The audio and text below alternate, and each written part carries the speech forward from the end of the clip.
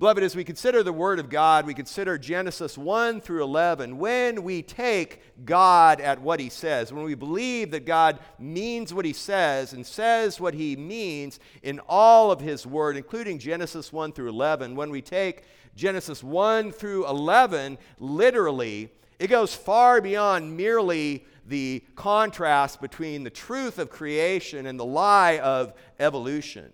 It is this, to be sure, but it is far more than that. All of the essential truths of the gospel are contained and find their foundation in Genesis 1 through 11. For example, chapter 1, verse 27 and 28, God created man in His own image. In the image of God He created him, male and female He created them. And God blessed them. And God said to them, be fruitful and multiply and fill the earth, and subdue it and rule over the fish of the sea and over the birds of the sky and over every living thing that moves on the earth. This is God's creation ordinance to man to be fruitful, multiply, fill up the earth. God reaffirmed this to Noah after the flood. In chapter 9, verse 1, God tells Noah, God blessed Noah and his sons and said to them, be fruitful and multiply and fill the earth. And He says it again in verse 7 of chapter 9, lest Noah missed it the first time. Now, the situation is, we know that they came from off the ark, and Noah and his sons, and as they began to have children and multiply, they gathered together in Babel. And in rebellion against God, as he records just 2 chapters later, in chapter 11, the people, the men, weren't satisfied with the name of God, and they were desiring to rebel against God and even against His creation ordinance to fill up the earth. And in verse 4 of chapter 11, you see the words, they said, come, let us build for ourselves a city and a tower whose top will reach into heaven, and let us make for ourselves a name, lest we be scattered abroad over the face of the whole earth, in direct defiance of God's creation ordinance. God's response in verse 5, and the Lord came down to see the city and the tower which the sons of men had built. And the Lord said, behold, they are one people, and they all have the same language. And this is what they began to do, and now nothing which they purpose to do will be impossible for them. Come, let us go down there, confuse their language, so that they may not understand one another's speech. So, verse 8, so Yahweh scattered them abroad from there over the face of the whole earth, and they stopped building the city. So, what man in his rebellion and sin would not do by joyful obedience, God forced them to do by virtue of His judgment. And then, even as we think of the scattering at that point in chapter 11, back in chapter 10, in verse 1, we see the generation of the sons of Noah. And then when we read the rest of chapter 10, as a result of God scattering them and confusing the language and scattering them, we see the 7 different divisions of cities and locations and peoples and sons and nations that come out in Genesis chapter 10. This is the dawn of world history recorded in Genesis chapter 10. This is the birth of all the nations of the earth. This is the birth of all the families of the earth. Now, as good students and as sensible people, we can ask the question, what comes after Genesis chapters 10 and 11? Good answer, chapter 12. You come to the front of the class. And what do we see? Thank you, Casey, Andrew. Thank you. At the beginning of verse 12, what do we see God saying to Abram?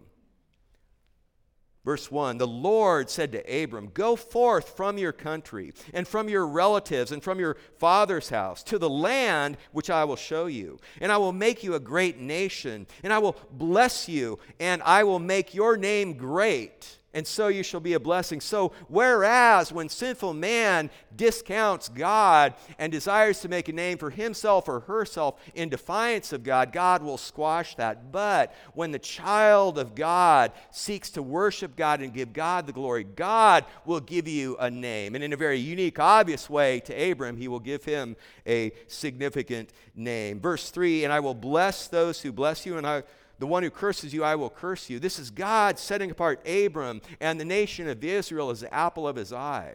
But beloved, it doesn't stop there. Look at what He says at the end of verse 3. And in you, all the families of the earth shall be blessed. So all those families, all those nations, all those cities, not each and every person, but God's goodness will saturate through all of the earth. Beloved, the purpose even of God choosing Abraham and blessing Israel is not just that he would choose and bless Israel.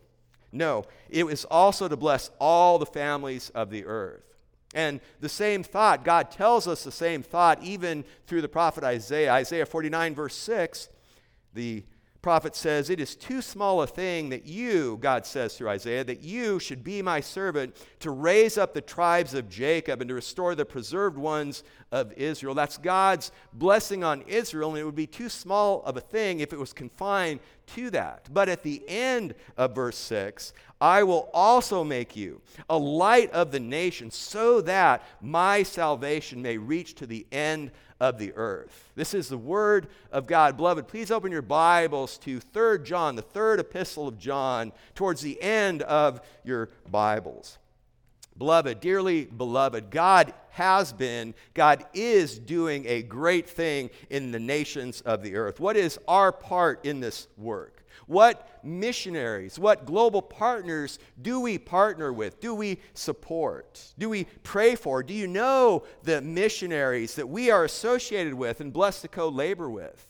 What missionaries do you yourself personally financially support? Are you encouraging your children to be missions-minded? Are you encouraging your children to not think in the context of a Gilbert, Arizona, United States of America Christian, but in the context of a biblical, international, worldwide Christian?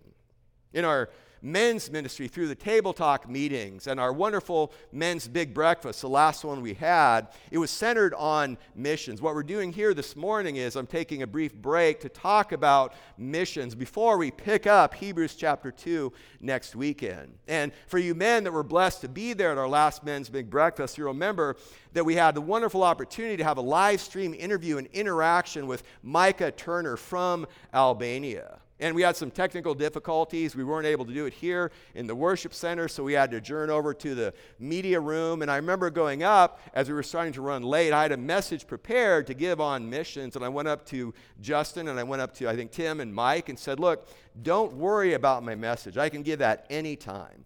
This is important, what Micah has to say." And I had no idea what a tremendous blessing it was going to be. Of the like-mindedness, of the one faith, one baptism, same philosophy of ministry in Albania as it is in Gilbert, as it is anywhere around the world.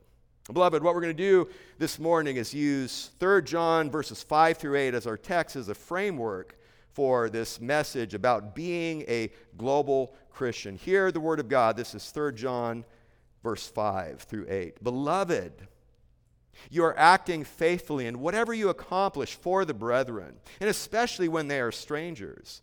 And they bear witness to your love before the church, and you will do well to send them on their way in a manner worthy of God. For they went out for the sake of the name, accepting nothing from the Gentiles.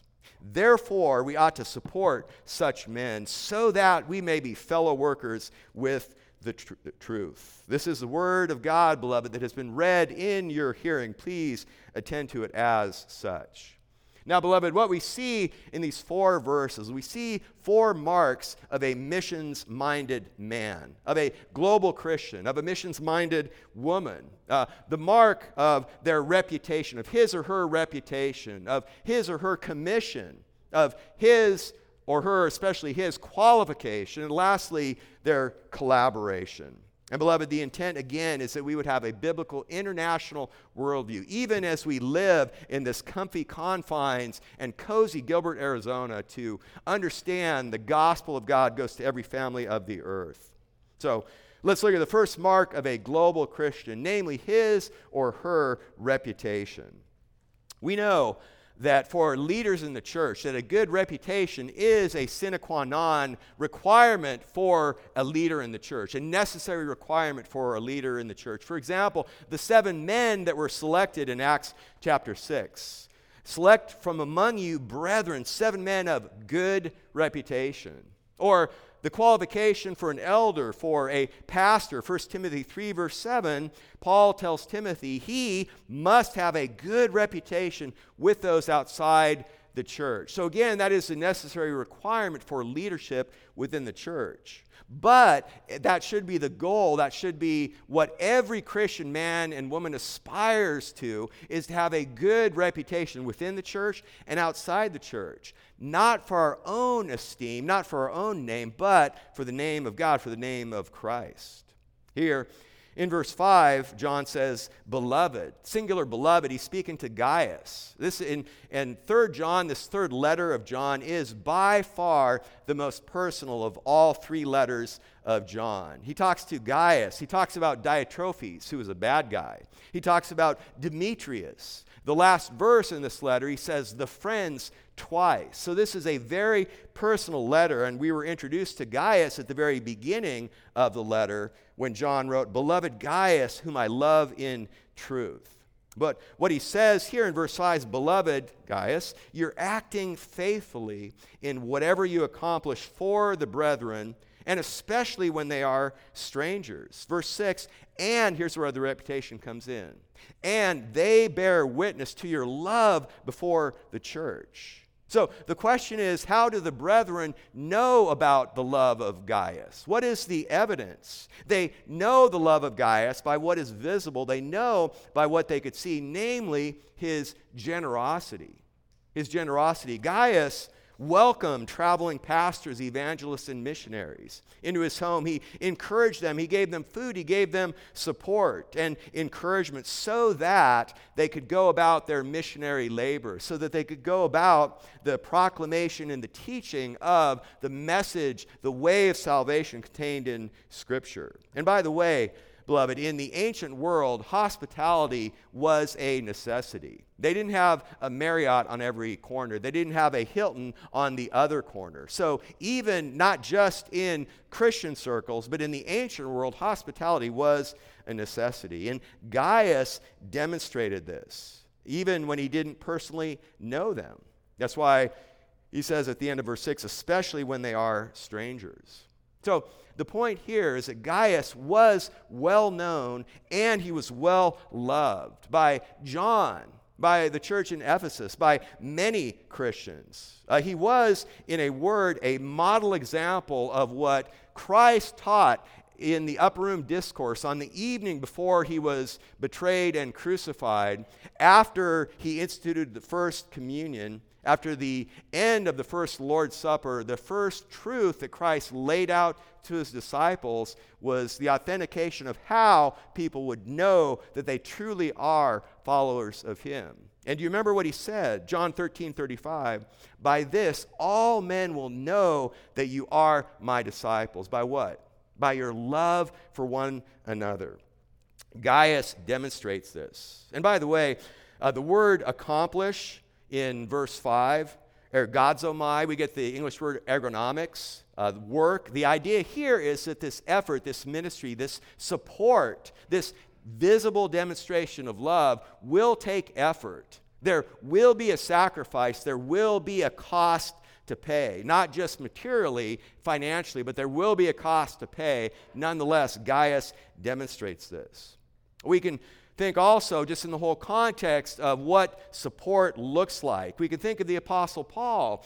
Paul received a contribution from a mature church, namely in Philippi, so that he could minister to an immature church, namely in Corinth. And if you were here last week on Resurrection Sunday, you may remember that the two churches that Paul uniquely identified and addressed as beloved brethren were the mature church in Philippi and the immature church in Corinth. And again, what we see there is he receives a contribution from the mature so that he can minister to the less mature, to the immature. And beloved, here at our beloved Santan Bible Church, we have the amazing blessing and privilege to partner, to co-labor, to be fellow workers with 11 missionary families, one training organization in some 15 to 20 countries and more when you count the number of countries that have national pastors coming to training centers to get trained. And so the question is, do you know them? Do you pray for them? Do you know the Greek professor and his wife? And I don't mention his name for security reasons. And if you're new here and you don't know of whom I'm speaking, look for the tall, handsome, bald, I guess, Asian fellow and his beautiful wife, who was in one country in Asia 15 years training national pastors. And even though he didn't have an original intent to pastor a church, by necessity became pastor of a church, and now we are blessed beyond measure to have them in our midst, living with us, still training pastors back there in Asia. And we are not just his sending church, we are also his sending agency. Or you can think of Rob and Pam Provost, and Rob likes to be called a global partner rather than a missionary because his thrust is towards marketplace ministry, towards living in and being part of the country. And Lincoln Center, Albania, the churches that have been planted there, a training center for Southeastern European pastors that come to be trained. And even now, the Lincoln Global Group, I'm the chairman of the board of directors of the Lincoln Global Group, which sends expatriates, expats, to become citizens in countries in the Neo-Ottoman Empire and Muslim countries, to be in there and to live and to love and to share the good news. Or Christian and Cheryl Andreessen. Christian is the president of the European Bible Training Center, training pastors all around Western Europe and serving in a local church plant. Or James and Julia March, living in France and ministering alongside a church ministry in Geneva. Micah and Molly Turner. Again, Micah, whom we were blessed to have fellowship with live from Albania at the men's big breakfast, serving in Albania and his marketplace ministry while pastoring a church. While he started a business there as a platform to seek the shalom and the well-being for the community and to proclaim the gospel while he's pastoring a church, preaching every Sunday, and studying, not stuttering.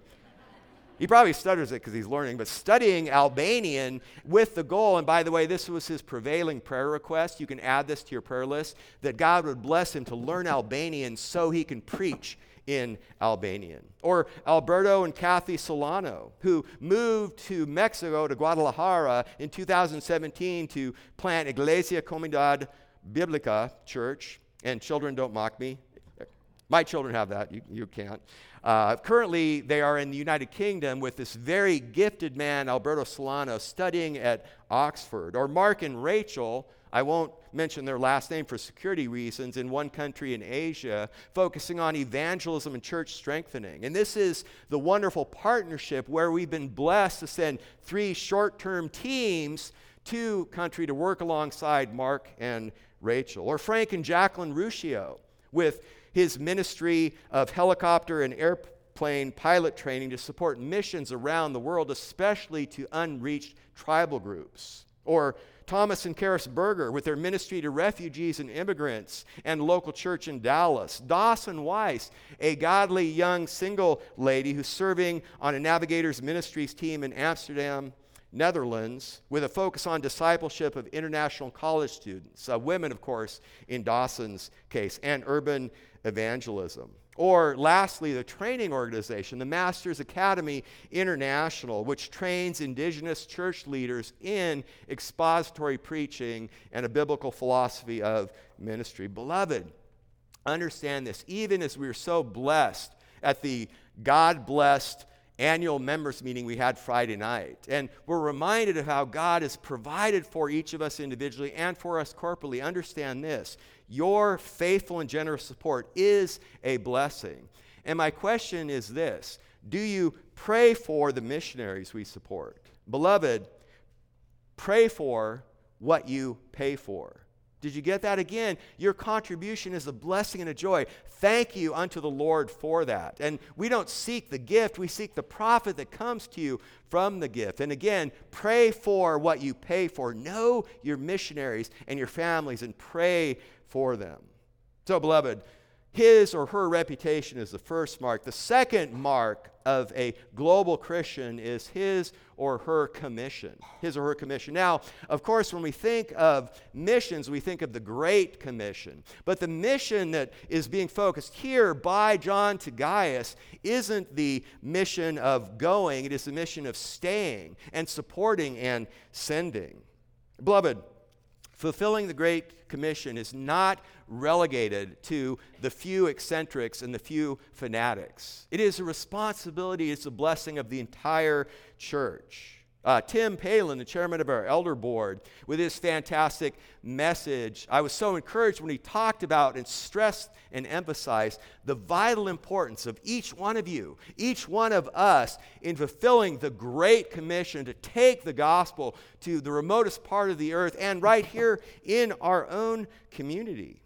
That's why in verse 6 at the end, John continues to Gaius, and you will do well to send them on their way in a manner worthy of God. So he commends Gaius for receiving them well, and then he exhorts Gaius to send them well, support them well, shepherd them well, as you might even have the opportunity. And it's qualified by that phrase at the end, in a manner worthy of God. The great reminder that it's not about us. It's not about me. Ultimately, it's not even about the beloved, dear people that they'll be going to. It's about the glory of God. John Murray said, great statement, the passion for missions is quenched when people lose sight of the grandeur of the gospel. When we do think of the Great Commission and the closing words of Jesus Christ to his disciples, as recorded by Matthew 28, verse 19 and 20, go therefore and make disciples of all the nations, baptizing them in the name of the Father and the Son and the Holy Spirit, teaching them to observe, to keep all that I commanded you. So, beloved, what we see there in the Great Commission is Jesus is not merely telling them to go and be used by God to convert them. He's saying, be used by God to convert them and to baptize them and to teach them, to ground them, to root them in all that he commanded.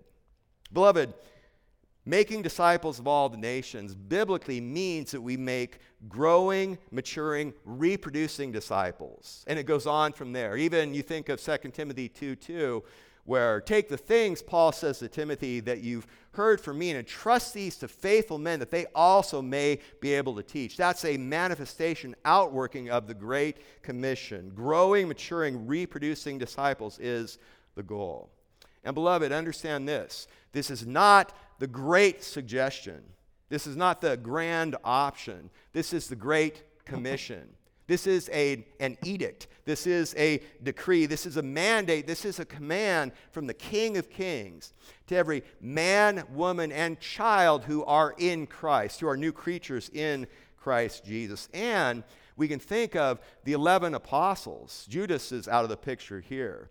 They were a scattered, fearful, cowering group after the crucifixion. But by the transformation, by the commission, by seeing the risen Christ, they were transformed into a mighty missionary force. Or we can think of the example of the Apostle Paul and his exhortation into that mature church in Philippi, Philippians 4, verses 15 and 17. Listen to what Paul wrote to this church. He said, you yourselves also know, Philippians, that at the first preaching of the gospel after I departed from Macedonia, no church shared with me in the matter of giving and receiving, but you alone. For even in Thessalonica, you sent a gift more than once for my needs. Now watch this, what he says in verse 17. Not that I seek the gift itself, but I seek for the profit which increases to your account. So, beloved, we don't give to get, but when we give, not concerned about our own name, but when we give that the name of Christ would be exalted and lifted up, we do get. God blesses us with profit, with eternal profit, sometimes even temporal profit spiritual and emotional, sometimes even financial profit as well. And beloved, we do this for the glory of God. We understand that we're not all called to go, but we are all called to give. We are not all called to preach, but we are all, each and every one of us, of vital importance, are called to pray and to provide. And I love the theme from the annual meeting, 1 Thessalonians 4, verses 9 and 10. just reflects this and flows from this so well. Paul writes, as to the love of the brethren, you have no need for anyone to write to you, for you yourselves are taught by God to love one another. For indeed you do practice it, watch this, towards all the brethren who are in all Macedonia. So the Thessalonians weren't only concerned about their own little holy huddle, they were concerned in demonstrating the love of Christ for the brethren in all of Macedonia. And then the final statement, but we urge you, brethren, to what? To excel yet more. Beloved Santan Bible Church, may we excel yet more in this great holy war for the glory of God. Reputation, commission. The third mark of a global Christian is his qualification. Now, in some Christian circles, many people have bought into the lie that has brought much ruin to the Great Commission, namely that missionaries somehow have to be magically zapped or endowed with some kind of strange, esoteric, mysterious knowledge that sets them apart and makes them qualified to be missionaries. Beloved, that is a lie. A biblically qualified missionary is merely a pastor at large. It's the same qualifications as God gives in 1 Timothy and Titus for an elder, for a pastor. Now, you may have a support type ministry, and in that case, that would certainly be a deacon qualified man as well. And I speak of the men, but of course, there is no man that is qualified without a godly qualified wife at his side. We can ask the question, how do you plant a church? I mean, how many classes, how many years of training do you have to go through to understand how you plant a church in a foreign field? Beloved, you plant a church in a foreign field exactly the same way you should plant a church in Gilbert, Arizona. Do the work of an evangelist. Do the work of a pastor. Do the work of a Titus 2 woman. Do the work of a Christian. It's the same gospel, the same word of God. So, we are blessed and privileged to train, affirm, equip, send, support, and shepherd called and qualified workers.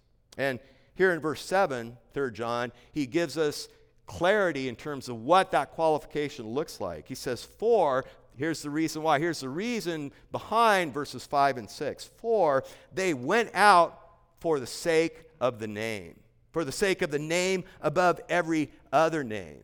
His name, the name, means his character, his authority, his lordship. This is keeping and observing and bowing the knee to all that he has commanded in all of Scripture, even at the center of the Great Commission. John Stott had these choice words. He said this, the highest of all missionary motives is neither obedience to the Great Commission, important as that is, nor love for sinners who are perishing, strong as that is, but rather zeal, burning passionate zeal for the glory of Jesus Christ. Beloved, what is the chief end of man? To glorify God and enjoy him forever. What is the ultimate purpose of all evangelism? The ultimate purpose of all evangelism, local and missions, namely it is the glory of God. We evangelize for the sake of the sinner. But even more importantly, we evangelize for the sake of the Savior. And as important as the former is, the latter is the greater. And beloved, this means that if we're going to, as a local body, have an expression of love among the family of faith, it has to be the type of expression of love that weathers disappointment, disagreement, and disharmony. All of these are wrapped up in family. It's very rare, but even brothers and sisters occasionally argue. It's rare and few and far between. But what that means is in the body of Christ, we stand side by side for the cause of the gospel, for the sake of the name. And so, beloved, these qualified men and women do what they do for the Lord, not for lucre. That's why he says at the end of verse 7, accepting nothing from the Gentiles. Ethne is the word there, Gentiles. But in the context in which John is writing, you could understand this as saying accepting nothing from the pagans.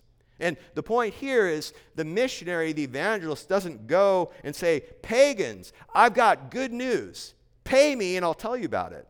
That's not it.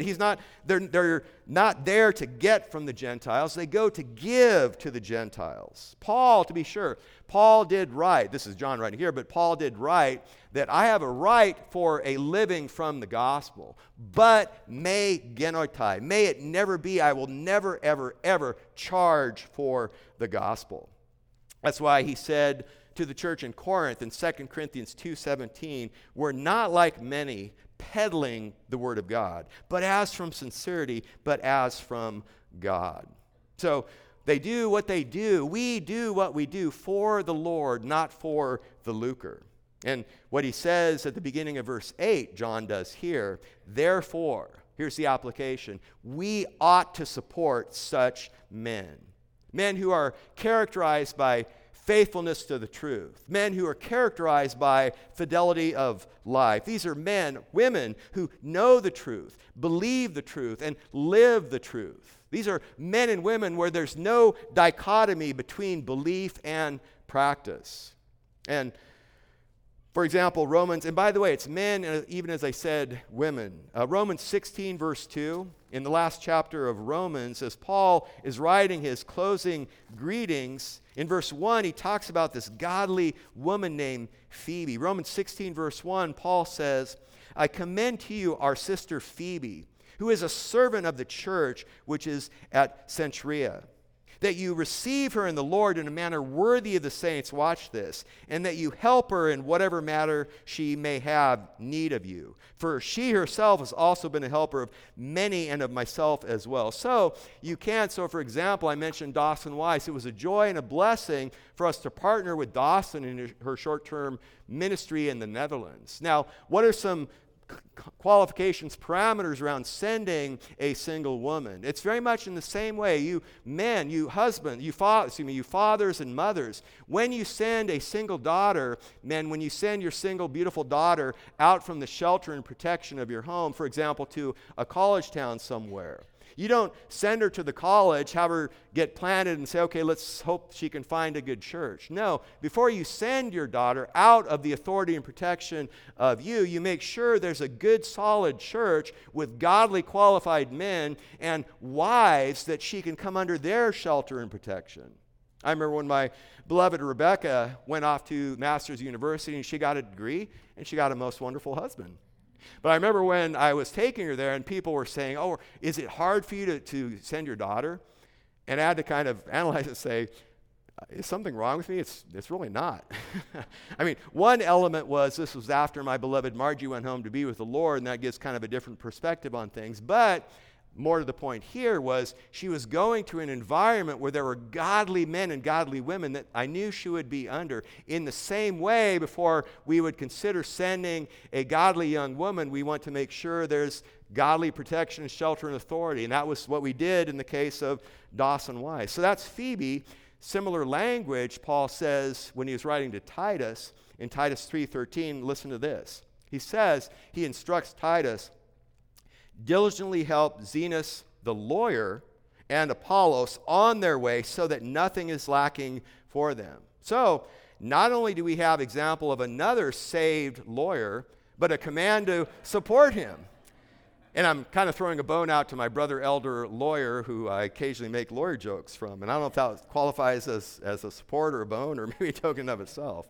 Well, beloved, let me say a few words as I try to reel ourselves back in terms of different types of mission work so we understand what some of the different possibilities are and where we desire to focus our stewardship. There are expat global partners, expatriate Christians that go into a country, establish a business and work, and seek the shalom and the well-being. Remember Jeremiah 29, verse 7, when God was prophesying to Israel before they were taken into captivity at Babylon, the pagan city, he says through Jeremiah, seek the welfare, seek the shalom of the city where I have sent you into exile, and pray to the Lord on its behalf, for in its welfare, in its shalom, you will have welfare shalom. And that's precisely what Rob Provost does, what Micah Turner does. There's leadership training.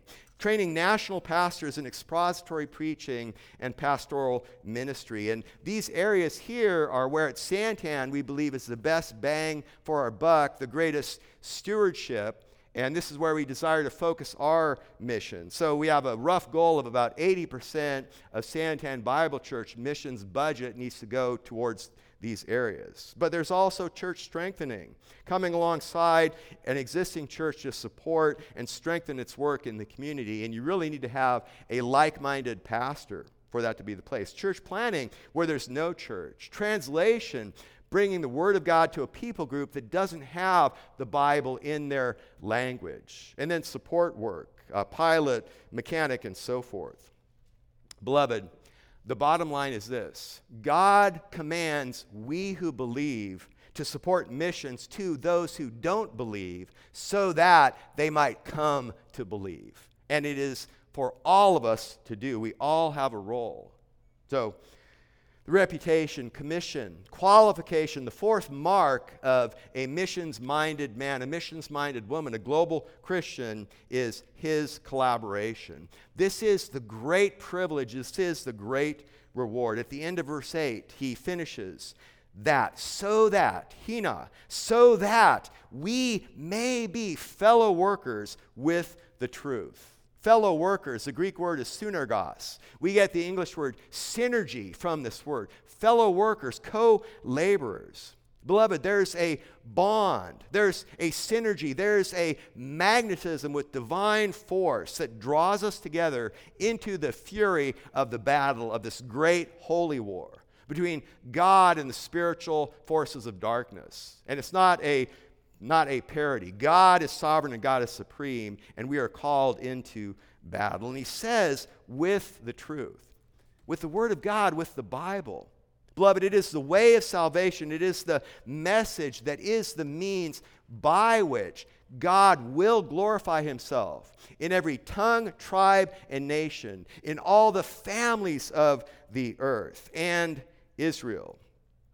James Montgomery Boyce, in the context of the uniqueness and the sufficiency of the message of the Word, had these choice words. Dr. Boyce, the late Dr. Boyce, said, "Left to ourselves, we could speak little but error, or at best truth mixed with error.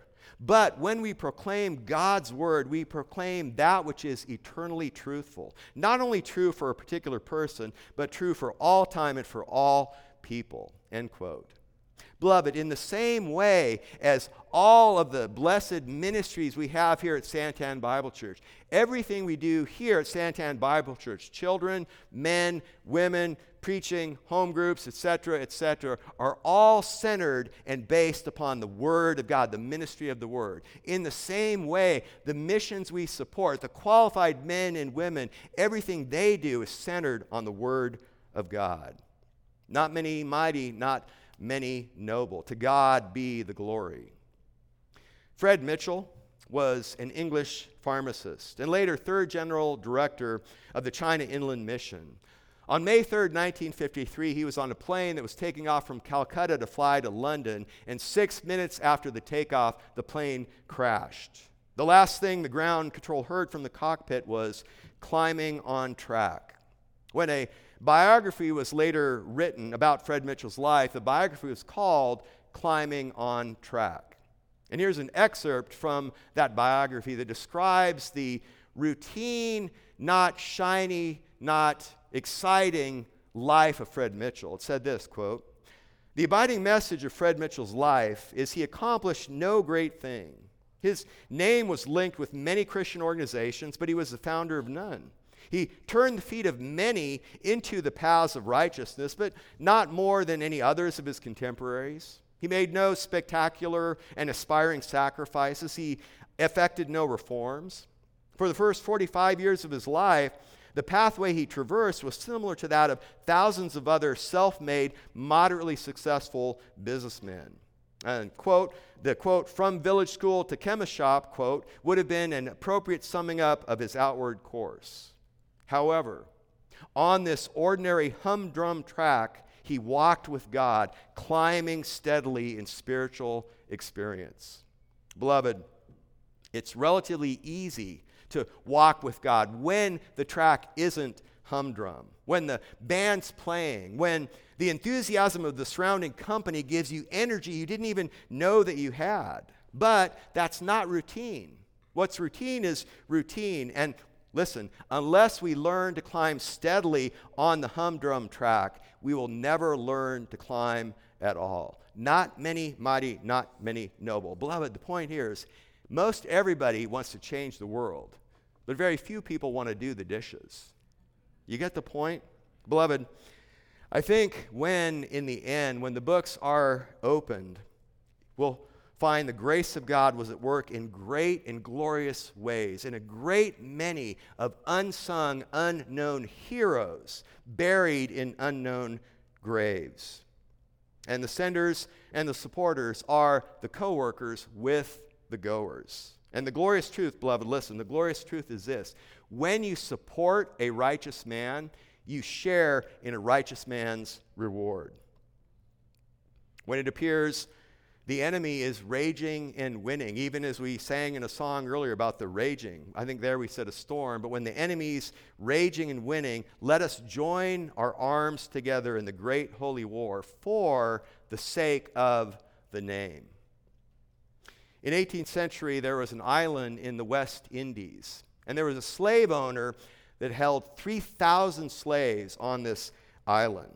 The slave owner was aware of missionary efforts of Christian missionaries, and he forbade Christian missionaries to even come to the island. He said this, quote, "No preacher will ever stay on this island. If he's shipwrecked, we'll keep him in a separate house until he has to leave. But he'll never talk to any of us about God and that nonsense of the gospel." 3,000 slaves on the island, toiling in the sugarcane fields under the burning sun. 3,000 souls doomed to live and die without hearing of Christ. There were two young Moravian men in their 20s. They heard of the plight of these slaves. They were pierced in their hearts. What did they do? They sold themselves intentionally, voluntarily as slaves to the slave owners so that as members of the slave community, they would be able to share the good news of the victory of Christ with those 3,000 slaves. Their Moravian community came to see them off when they came and went and boarded the slave ship to take them to the island where they would never return. The Moravian community was there. Family members were emotional. They were weeping. They were saying, is this really necessary? Is this extreme sacrifice worth it?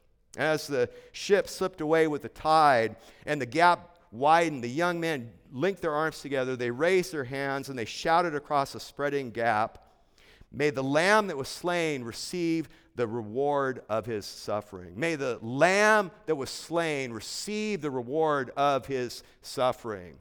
And that battle cry, that spiritual battle cry, became the cry of the Moravian missionary people after that as well. Beloved, in closing, remember how this began even here. We talked about Genesis. We talked about God's judgment coming upon people at the Tower of Babel, how God scattered them off into every tongue, tribe, and nation. In the public reading of Scripture earlier, I read from Revelation chapter 5. And again, I want to draw our hearts back to that, verses 8 and 9, where the Apostle John there wrote these words: "When he had taken the book, the risen Lamb standing as if slain, when he had taken the book, the 4 living creatures and the 24 elders fell down before the Lamb, having each one a harp and golden bowls full of incense, which are the prayers of the saints. And they sang a new song, saying, 'You are worthy to take the book and to break its seal, for,' watch this, 'you were slain and purchased with your blood from every tribe and tongue and people and nation.'" So that which was dispersed in God's judgment is now redeemed eternally in heaven, worshiping God in perfect spirit and truth forever and ever. Beloved, dearly beloved, the call is clear. Go get what God has purchased. Go get what God has purchased. Please join me as we go to the Lord in prayer.